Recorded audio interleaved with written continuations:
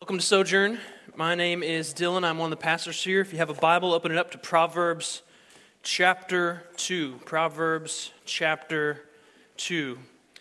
We want to join in with all of creation now. All of creation right now is actually being held up by the word of God's word, the word of His power, it says in the book of Hebrews.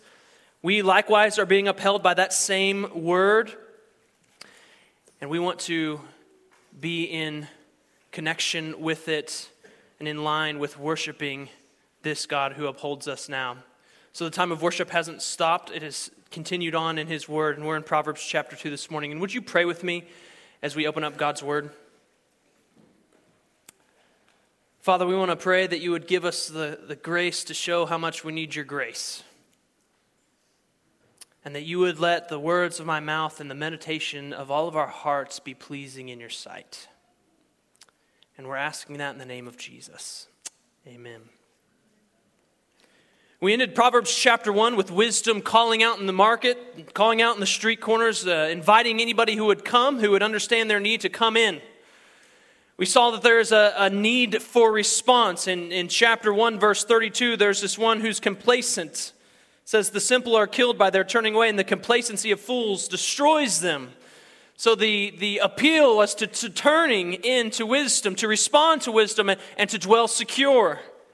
It's the response and the responsive that wisdom works with. Those who turn, those who listen, those who will hear wisdom when she calls. And part of the response that wisdom is calling for is given to us in chapter 2.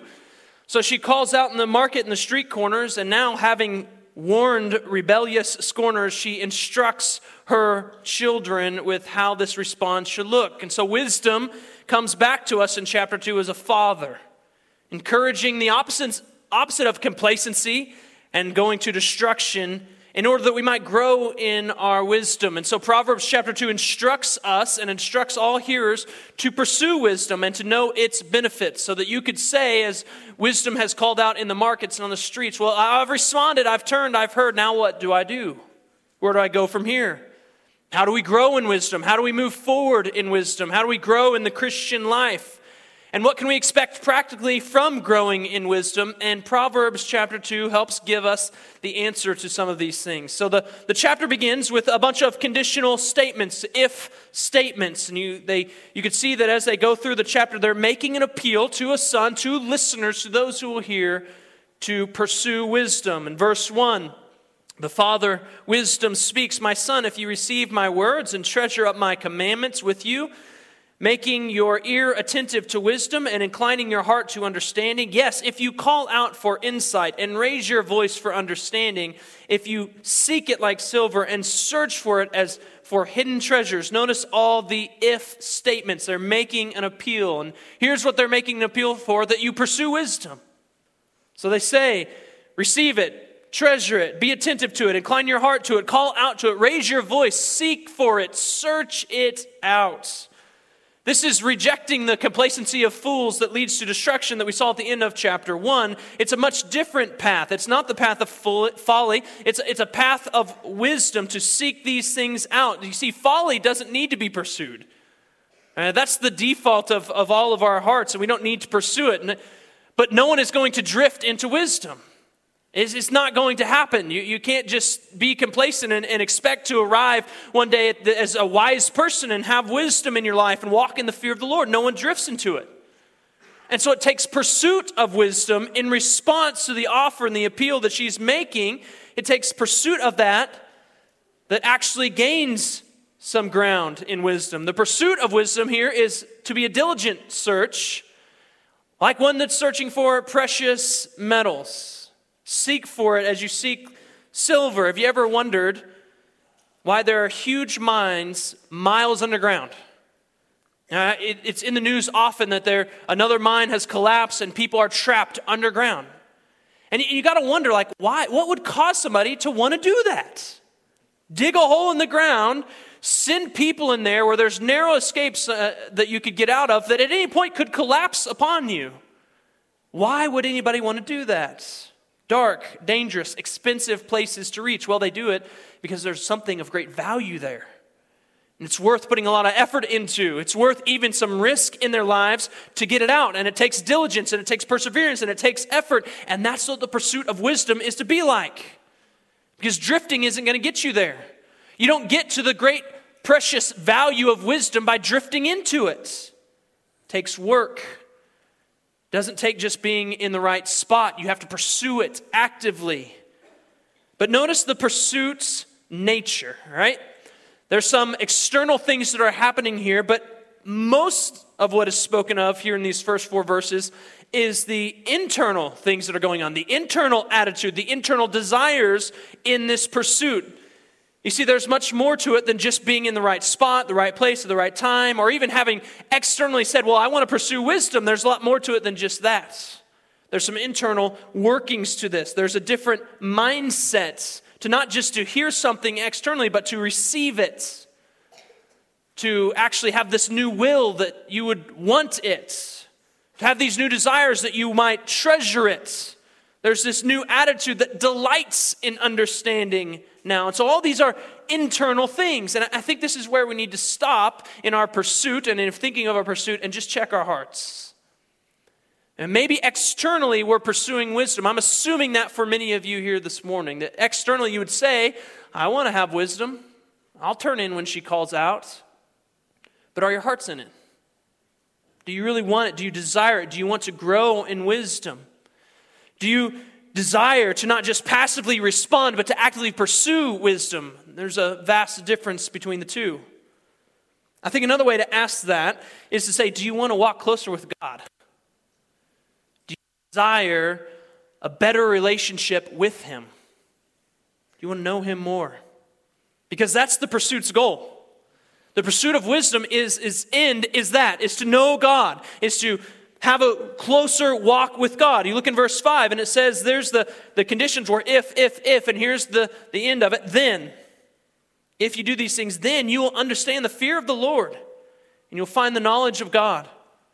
And so what's the goal? The goal is understanding the fear of the Lord.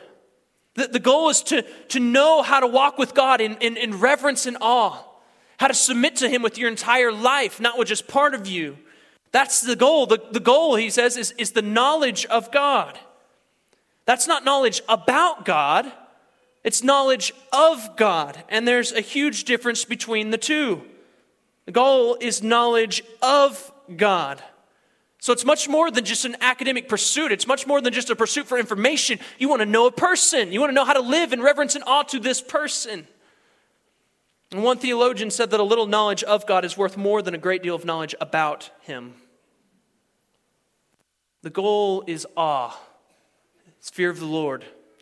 Being in awe of Him and revering Him. The goal is intimacy.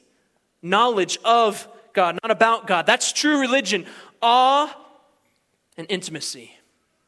Love, closeness, and obedience to God. That's the goal. That's true religion. And this is a spiritual and personal pursuit. It's not a mental one, an academic one. It's after God.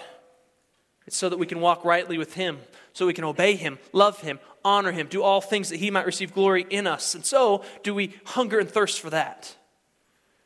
Do we put effort and diligence into pursuing God? Do we want relationship with Him? Because that's the pursuit that's being encouraged here in chapter 2. It's a pursuit after God. It's a pursuit that takes effort and diligence and perseverance. It's like going after a great treasure.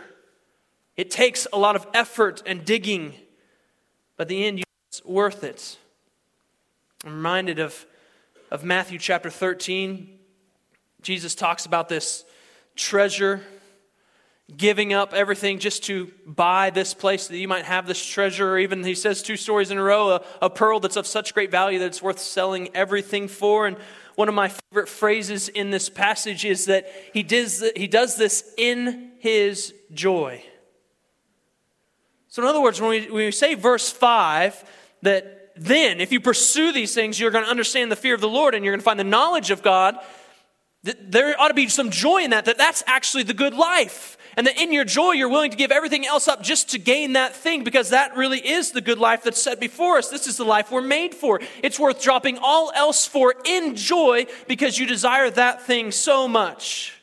It's better than all else. And if we desire to grow and to know God, then how do we do it? What is the pursuit to look like? Well, in Proverbs chapter 2, the pursuit is guided. You're not just on your own, like find your own way to the Lord. It's very guided. There are means for this pursuit given. And the means of the pursuit are attached to God's word. You look in verse 1, it says, receive my what? Words. Treasure my commandments. And you see this kind of attachment in your pursuit to God's word, to Him revealing Himself. And one commentator said that it's the starting point. Its starting point is revelation. It's specific words. It's practical commandments. We see again in verse 6, I think this affirms this. It says, for the Lord gives wisdom. From His mouth come knowledge and understanding. It's coming from the Lord. He is the source of it. And so the pursuit has to begin with where God has revealed Himself, with the revelation of God, because the goal is to understand the fear of the Lord and to know God. So where do we know God? How can we know who He is and what He's like and what He's done? Where does God make Himself known? Well, there are specific words and commandments that He has given to us that we might know these things. If you look in Psalm chapter 19, it says where these words and commandments are. The psalmist says that the law of the Lord is perfect, reviving the soul. That the testimony of the Lord is sure, making wise the simple. So there, a clear reference to the law, and that's what makes us wise. Verse 8 says, the precepts of the Lord are right, rejoicing the heart. The commandment of the Lord is pure, enlightening the eyes. You want enlightenment, you want wisdom, you want to pursue those things, you're going to have to go along this track of God's word. That's the channel that we need to be in order to know God. The way to know God is through His word. And it's much more than just information. And it's not like every other book in the world. It's completely different because it's living, it's active, and it gives us God. It reveals God to us. And so when you open this book, hopefully your goal should not be to just know information and facts and things that are going on. You want to know God. You want to know a person. That's why we open up this book. And if you want to pursue God and know Him, you need to start with this book. Psalm 19 goes on to say that knowing God, that this word is more precious to us than gold. And one author says that at the end of the day, there is simply no replacement for finding a regular time and place, blocking out distractions, putting your nose in the text, and letting your mind and heart be led and captured and thrilled by God Himself, communicating to us in His objective and written words. To pursue God, you have to respond to God. You have to see God and what He's like in His word. If we respond to wisdom that is held out to us in His word and pursue it, and then we can look back at verse 5 and see the verse that says, then. Then, here's what's going to happen. You will understand the fear of the Lord. You will find the knowledge of God. God is saying that those who will genuinely pursue Him and pursue wisdom are going to receive it. They're going to find it if they're going after it. Now, that pursuit of wisdom, pursuit of God, doesn't earn us God's favor. We haven't then earned God's wisdom. We haven't gotten to a certain level. Now we can receive it because we've made it far enough for Him to give it to us. No, remember in chapter 1 how willing wisdom was to be found, how she was calling. And so it's not as if we're going after something God doesn't actually want us to have. He wants us to have wisdom. He wants us to pursue. He wants that wisdom to be found. He wants to be known. He is the one who first pursues. He is the one who first reveals. He is the one who first loves. And we're just doing anything that we do in response to those things. But the right response to Him loving and pursuing and revealing and going after us is then to pursue wisdom. Pursue relationship with God. To walk in the fear of God. The pursuit doesn't earn anything, but what it does is it reaches decisively for what God has offered out to us freely. Our pursuit doesn't earn anything, but reaches decisively for what God offers freely. Church, are we a people who reach decisively for what God offers out to us? Are we a people who are going after the things that God actually wants us to have, that He has given to us and wants us to go after? It's not a matter of earning something from God. It's a matter of responding correctly to Him by pursuing, by seeking, by taking hold of the outrageous grace that He has left out to us, that He offers and holds to us, that we might habits. And if there is a genuine pursuit of wisdom and a pursuit of God, it's going to be found. That's what he says. It will be found. But we're also going to find its benefits. And he kind of goes through a huge list of benefits in chapter 2. So the appeal is, this is a good life. You'll know God. You will find wisdom and hear all wisdom's benefits. And he says in verse 6, he starts going through kind of the list of benefits that you will receive. It says, for the Lord gives wisdom, and from his mouth come knowledge and understanding. He stores up sound wisdom for the upright. He is a shield to those who walk in integrity, guarding the paths of justice and watching over the way of his saints. He's the source of wisdom. Over and over again in the book of Proverbs, you see wisdom, but you see how tightly it's connected with God. It's as if they're inseparable, and that's what the author wants us to know, is that you don't have wisdom apart from God. The beginning is the fear of the Lord, not anything outside of that. That's not true wisdom. They're so tightly connected. They're intertwined. And so to get wisdom is to pursue the Lord as well, and there's all sorts of benefits from wisdom. In verse 7, it says that he stores up, he gives out sound wisdom for the upright. Another way to translate sound wisdom is resourcefulness, sound sense. Or one commentator said it's an inner power to help one escape a fix, which I think is a good way to describe it. In other words, God is giving us, if we pursue after them, here are the benefits. So here's what he's going to give us. He's going to give us the resources, the wherewithal to deal with what comes to us in life, with all the changes and the situations that are going to fluctuate and go up and down in life. He is giving to us what we need to handle those in a way that would bring honor to him. He is giving us the wherewithal to handle those in a way that would be walking in the fear of the Lord. This is why sound wisdom in verse 7 is likened to a shield. Because it protects from life's barrage of constantly changing and difficult circumstances, of our own sin that would seek to unravel us, of the brokenness of relationships all around us, of the waxing and waning of the things that are good and bad that go on in this world today. He is giving us what we need to protect us from those things so that we can handle them in the right way. God is our shield.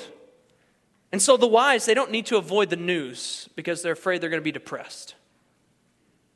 And the wise don't need to not check their emails when they don't want to get down about something. Or keep their phone turned the other way because they don't know how to deal with what's getting ready to come to them. No, the wise don't have to ride those ups and downs because God's their shield. And he's providing what's needed to deal with whatever comes their way. He does this not as one who is distant, but one who is in covenant relationship with his people, his saints, they're called here, watching over them. Verse 8 says he guards the paths of justice. He's watching over the way of his saints. Saints is an important word because these are the people that God is in covenant relationship with. They are the people that he is bound to with love, with this unbreaking, never stopping, never giving up, unbreaking, always and forever love, the Jesus Storybook Bible says. That's what he's bound to these people by, these saints by. And so he's close to them. And just as he knows all the names of all the stars, he knows his saints. And he's watching over them. And he knows their frame. Psalm 103, verse 14 says he knows us. He knows our frame. He knows where we're at. He knows who we are. He knows what we're dealing with. He knows our circumstances. Psalm 139 reminds that we can't even flee from where he is not. All life is lived in the presence of God. And saints are not just living in his presence, but it goes a little bit further. They're never out of his mind. Believer, you're never out of the mind of God. And it's not even possible for that to happen with God. And so John Newton writes, what a comfort, what an honor is this, that worms, he's speaking of us, have liberty to look up to God, and that he, the high and holy one who inhabiteth eternity, is pleased to look down upon us, to maintain our peace, to supply our wants, to guide us with his eye, and to inspire us with wisdom and grace suitable to our occasions. He is watching over the way of his saints. He is this great shepherd who is watching and taking care of his sheep. This is the joyous benefit of wisdom. God is watching out for us. But there's another then. If you look in verse 9, it says, then you will understand righteousness and justice and equity and every good path. For wisdom will come into your heart, and knowledge will be pleasant to your soul. Discretion will watch over you, and understanding will guard you. Again, there's this track of wisdom that always tracks along right moral conduct, righteous living, obedience to God. They're always together. That's part of the reason is that's true is because wisdom gives us moral discernment so that we might be able to see that's evil, that's good. I'm going to go in the way of good. The picture here is not that there's some angel on your shoulder telling you which way to go, and that's a louder voice than the demon that's on your other shoulder. That's not the picture that's given here. The picture isn't that there's a sign on the road that says, like, don't go that way, go this way, or that God somehow gives us a miraculous sign that we might know which one to pick. That's not what's going on here. What's going on here is that there's some internal working that God has provided for us that supplies what we need to discern. We know which direction to go because God has somehow supplied it to us. The pursuit of wisdom and growth with God changes our internal workings that we might see things differently, that we might have new desires and new wants to walk in the fear of the Lord, and that keeps us away from paths that will lead to danger and sin and death. God, in a sense, provides a new instinct. I think the best way I could describe it is that it's a bit like Spider-Man. So Peter Parker is in some radioactive lab. They're doing an experiment, and there's a spider that somehow gets part of this radiation. So here's a radioactive spider that's going to death and lands on Peter Parker, and his last thing is just to bite him, and he transfers some sort of radioactive spider powers to him. Like we could call that spider wisdom. And then all of a sudden, Peter Parker has all these new instincts. Right? So when he's walking home, we have a book that kind of describes it. So when he's walking home, all of a sudden he thinks like, maybe I should just climb this building. He never thought that before, but somehow he has this new spidey sense, this instinct, like I'm just going to climb this building, and up he goes. Starts climbing it. And then he's going to go down from the building, and he's going to use the wires to come down. He's not going to come down like a ladder. No, like he's got spidey sense now, so he's going down the wires. And whether it seems natural or not, what it is to him is that it's pleasant, it's delightful to him. And that's what wisdom is like. Somehow there's something different in us. There's a new instinct in us, and we don't understand it fully, but we like it. Because that's the way we're meant to live. That's how God created us. And he gives us this new instinct, these new desires, and all of a sudden we're walking in the fear of the Lord, and we're delighting in it. Amen. It's not a burden to us to walk in a way that would be morally right, upright, to bring honor to God. It's a joy. It's a delight. Because something internally has changed in us. And although we didn't hear somebody saying, you need to go this way, not this way. We didn't maybe see a sign that says, God would say, don't go here. Okay, I get that. I'm not going to go there. No, God has done something internally to us. We just know that's off. I'm going over here. And there's joy in our step. And in conjunction with knowing these right paths, wisdom delivers us from all sorts of ways of evil.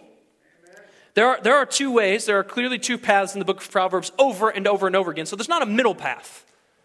I think is important. There's the way of folly and the way of wisdom. There's the way of evil and the way of good. There's not of I'm in the middle. There's two ways. And wisdom delivers us from the way of evil. Verse 12, this discretion and understanding will be delivering you from the way of evil, from men of perverted speech, who forsake the paths of uprightness to walk in the ways of darkness, who rejoice in doing evil and delight in the perverseness of evil, men whose paths are crooked and who are devious in their ways. So the evil gang we heard of in chapter 1, they're back. They're up to no good again. And they don't just partake in evil, they delight in it. They love it.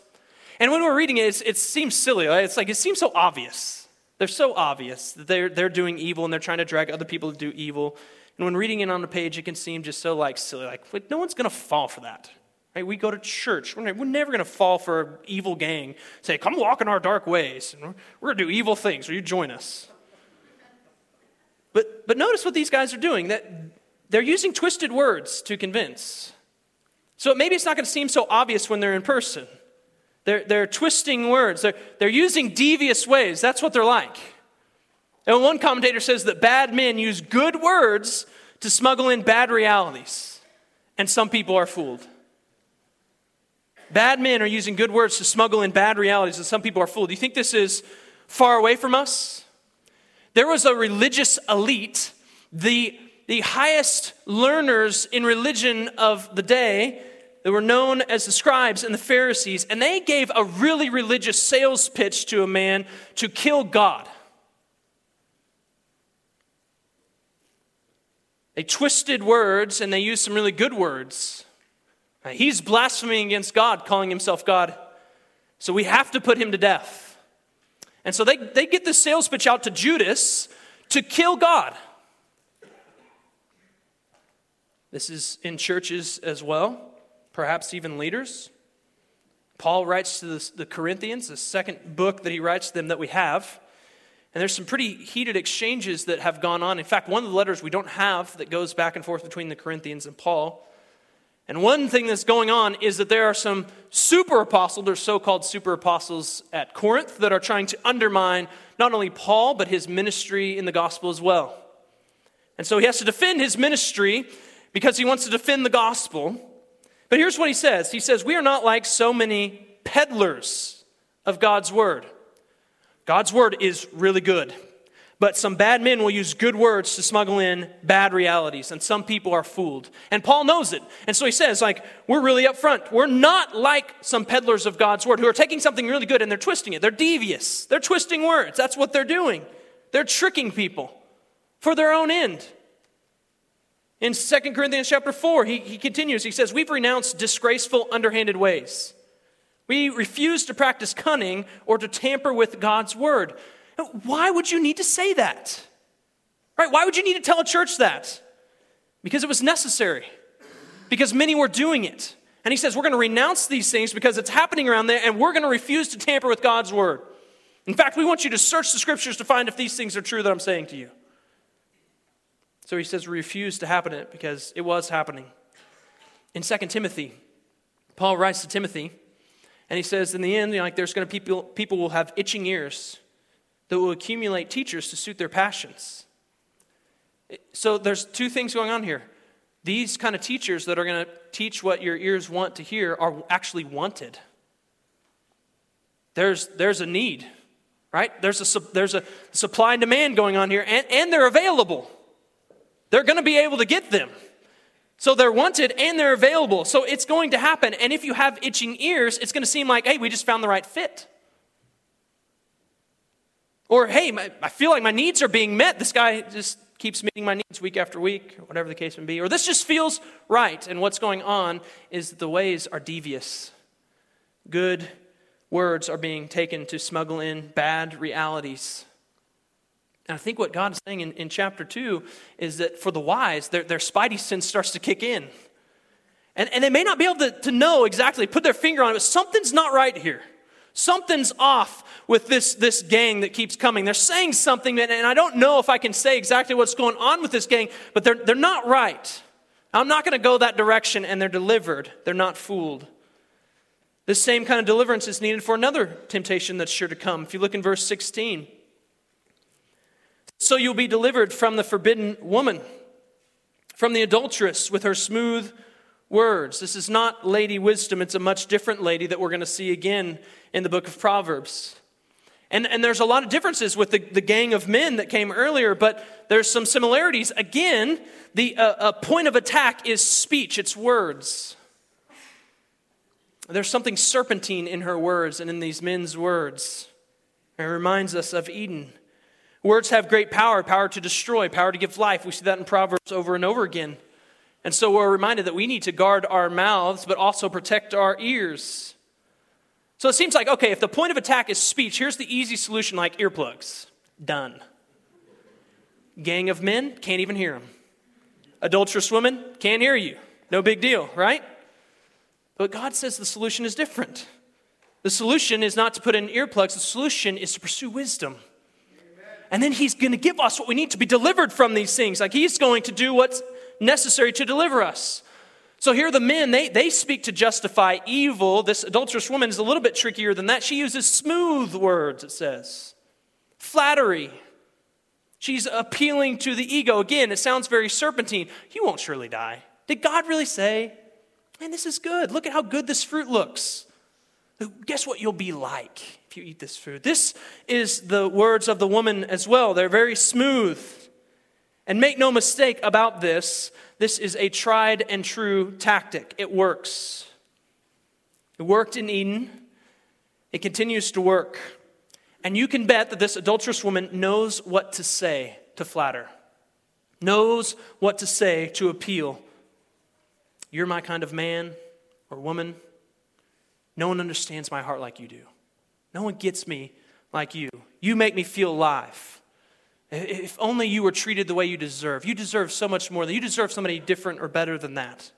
You could just fill in your scenario. And one pastor says when he does premarital counseling, he counsels the couple to write down ways that they would be tempted to have an affair. And the reason he does that, he says, those are the ways that you need to start looking out for one another in those areas. And we think like, let's never talk about that. Let's avoid it altogether. And like, no, there are areas of temptation that we're susceptible to that we need to avoid. Because there's adulterous women or men out there that are going to use smooth words and flattery. And the satanic powers, they know how to trick us. They know what we want. They will groom us for years that we might fall because we're going after something that seems like this is actually what I want. And again, I think this person, this adulterous woman, is closer than we think. And so the translation says that she is a forbidden and adulterous woman. Another way to translate that, and maybe some of your translations have this, is that she's a strange woman, that she is a foreign woman. Now, that's an okay translation. But if we think of strange and foreign, that could maybe perhaps mean that she's a non-Jew, non-Israelite, which matters because outside the law, outside the covenant of God, the protection of God, knowing who God is, all of those things could be included, including not knowing the seventh commandment, to not commit adultery. But I think that she's closer than that. I think that forbidden and adulterous is the right translation and keeps us in a place where she is part of the covenant people of God. Like, this is not a non-Israelite, I don't think. You look in verse 17, I think that this helps us. She forsakes the companion of her youth and forgets the covenant of her God. So in other words, this is not likely a prostitute on the corner, but a woman in the temple making offerings to God. This is not someone that's hanging out at the clubs, but is sitting in the pews. That's who this woman is. And so it's probably closer than we think. Her lifestyle may not be so different than many others, but it seems like, I'm just willing to break this covenant here, but everything else seems to be okay. That's what we're talking about. And the smooth words that she gives, the flattery, they lure. There's no dark paths here. I'm not asking you to walk in darkness. Come to my home. We're not going to do these evil things. Just come to my home. And she flatters, and everything sounds nice. And then we read verse 18. Her house sinks down to death, and her paths to the departed. I think a good way to say that is her house is a house of death. It's the gateway to death. That's what it's saying. And it was easy to get there, but it leads to death. Verse 19 doesn't get any cheerier. None who go to her come back, nor do they regain the paths of life. Sin leads to death. We need to avoid sin because it goes down a pathway of death. And wisdom would deliver us from such an adulterous woman and from the consequences of being allured by her smooth words down into her house of death. Wisdom, and if you have wisdom, these temptations will still charge at you, right? It's not as if wisdom then makes us immune from temptation and luring words and smooth talk and trickery that's coming at us. No, wisdom doesn't do any of that, but what wisdom does is it meets those words with this protective shield that would then cast them aside and go a different direction. Why? Because if we have wisdom, then walking in the fear of the Lord means we want to meet temptation with a solid and firm no right from the beginning and go to honor the Lord and flee to Him. So wisdom doesn't give us the strength to go toe-to-toe and just face this adulterous woman head up. Wisdom would give us the wherewithal to run away, to have nothing to do with this. Joseph wasn't showing his weakness when he ran from Potiphar's wife. He was showing his wisdom. The fear of the Lord and wisdom, it doesn't eliminate temptation in our lives, but it gives us the ability to see, once again, that spidey sense, something's off. Something's wrong. I better get away from this. There's no voice from heaven, often. There's no sign from God, often. But there's something that God has changed in you that knows this is wrong. I love how Spurgeon put it, that faith's rare wisdom enables us to march on in the dark. I like that, in the dark. There's not a clear path, but it enables us to march on in the dark with infallible accuracy, since she places her hand in that of her great guide. And that guide will always steer us away from sin. Like that guide never takes us down the path of sin and darkness. Never will. And so if the path is going that direction, if there's sin involved, then you can be sure that God isn't guiding in that direction. That's not walking in the fear of the Lord or wisdom at all. And here's how great this guide is that he came to show us the way. Like wisdom took on flesh. Because as we're reading through all these things and these temptations and these allurements and this adulterous woman or this gang of people, like all of us, I'm just going to put it out there, we've all failed. You haven't kept away from that adulterous woman. You haven't steered clear of the trickery of the gang. You haven't pursued wisdom as you ought, and neither have I. We've all failed. And so if you're here and you've already blown it with any of those scenarios, and you see how far off you are from what God is calling us to, then you can go back to verse 3 and call out for insight and seek after wisdom like a precious treasure. Start again, because wisdom came to us and died for us on our behalf. He did what we could never do, fully walked in wisdom, felt all of the temptation and said no to every single bit of it, and died in our place that we might then go back to verse 3 and say, I want wisdom. I need help. Help me to start again in the middle of this. Apart from Jesus, we're said we can do nothing, but in Him we can bear much fruit. We can walk away from sin. We can avoid sin, and we can live wisely. The final appeal to pursue wisdom moves to the ultimate consequences of the two ways of life. So if in Jesus you've started again because He has died in your place and forgiven you of where you failed and has set you on a new course with new instincts, new desires, a new will, then verse 20 says, so you will walk in the way of the good and keep to the paths of the righteous, for the upright will inherit the land, and those with integrity will remain in it. The land is the place of God's presence. It's the place of God's promises. It's a place of God's blessing. And that's the place where the wise want to be. Where's God? Where's His blessing? Where are His promises? Let's walk there. I want to be there. That's where the wise want to be. All along the way, though it seemed in chapter 2 that this is a solo journey, that you're just fighting temptation on your own, you're trying to pursue wisdom on your own, and we find out that that's not fully the case. This is not a solo journey. It never is. If you're going to walk in the fear of the Lord, you also get to walk with the people who are walking in the fear of the Lord. It's not a solo journey. And so here we have a group of people. You're going to go to this land and you're going to be with those who remain in it. There's a plurality. To be walking in the fear of the Lord and to pursue Him is to be with His people and to dwell with them and among them and to walk in the same way together. The land is full of His people. It's full of them. There's a multitude of people that God has called His own and continues to preserve and protect. And the place of God's presence and blessing and promises is not a place for those who want to live however they want. Verse 22 gives us the other end, the other ultimate consequence. But the wicked will be cut off from the land, and the treacherous will be rooted out of it. And the final appeal to the Son from a Father pleads the ultimate consequences. So look at how the wicked, those who forsake wisdom, Look what happens to them. They're cut off from the land. The treacherous are actually rooted out of it. If they're there in the midst of the assembly, they're actually yanked out and moved. And so again, I think what this should do is push us back to verse 3. If you call out for insight, and if you raise your voice for understanding, if you ask, it will be given to you. Didn't Jesus say this? If you ask, it's going to be given. If you seek, you're going to find. If you knock, that door is going to be open to you. Why? Because you pursued it? Because you deserved it? Or because wisdom took on flesh and dwelt among us? And because he was raised from the grave and sits at the right hand of God and intercedes on our behalf, knowing the fullness of all of our weaknesses and loves us enough to plead on our behalf.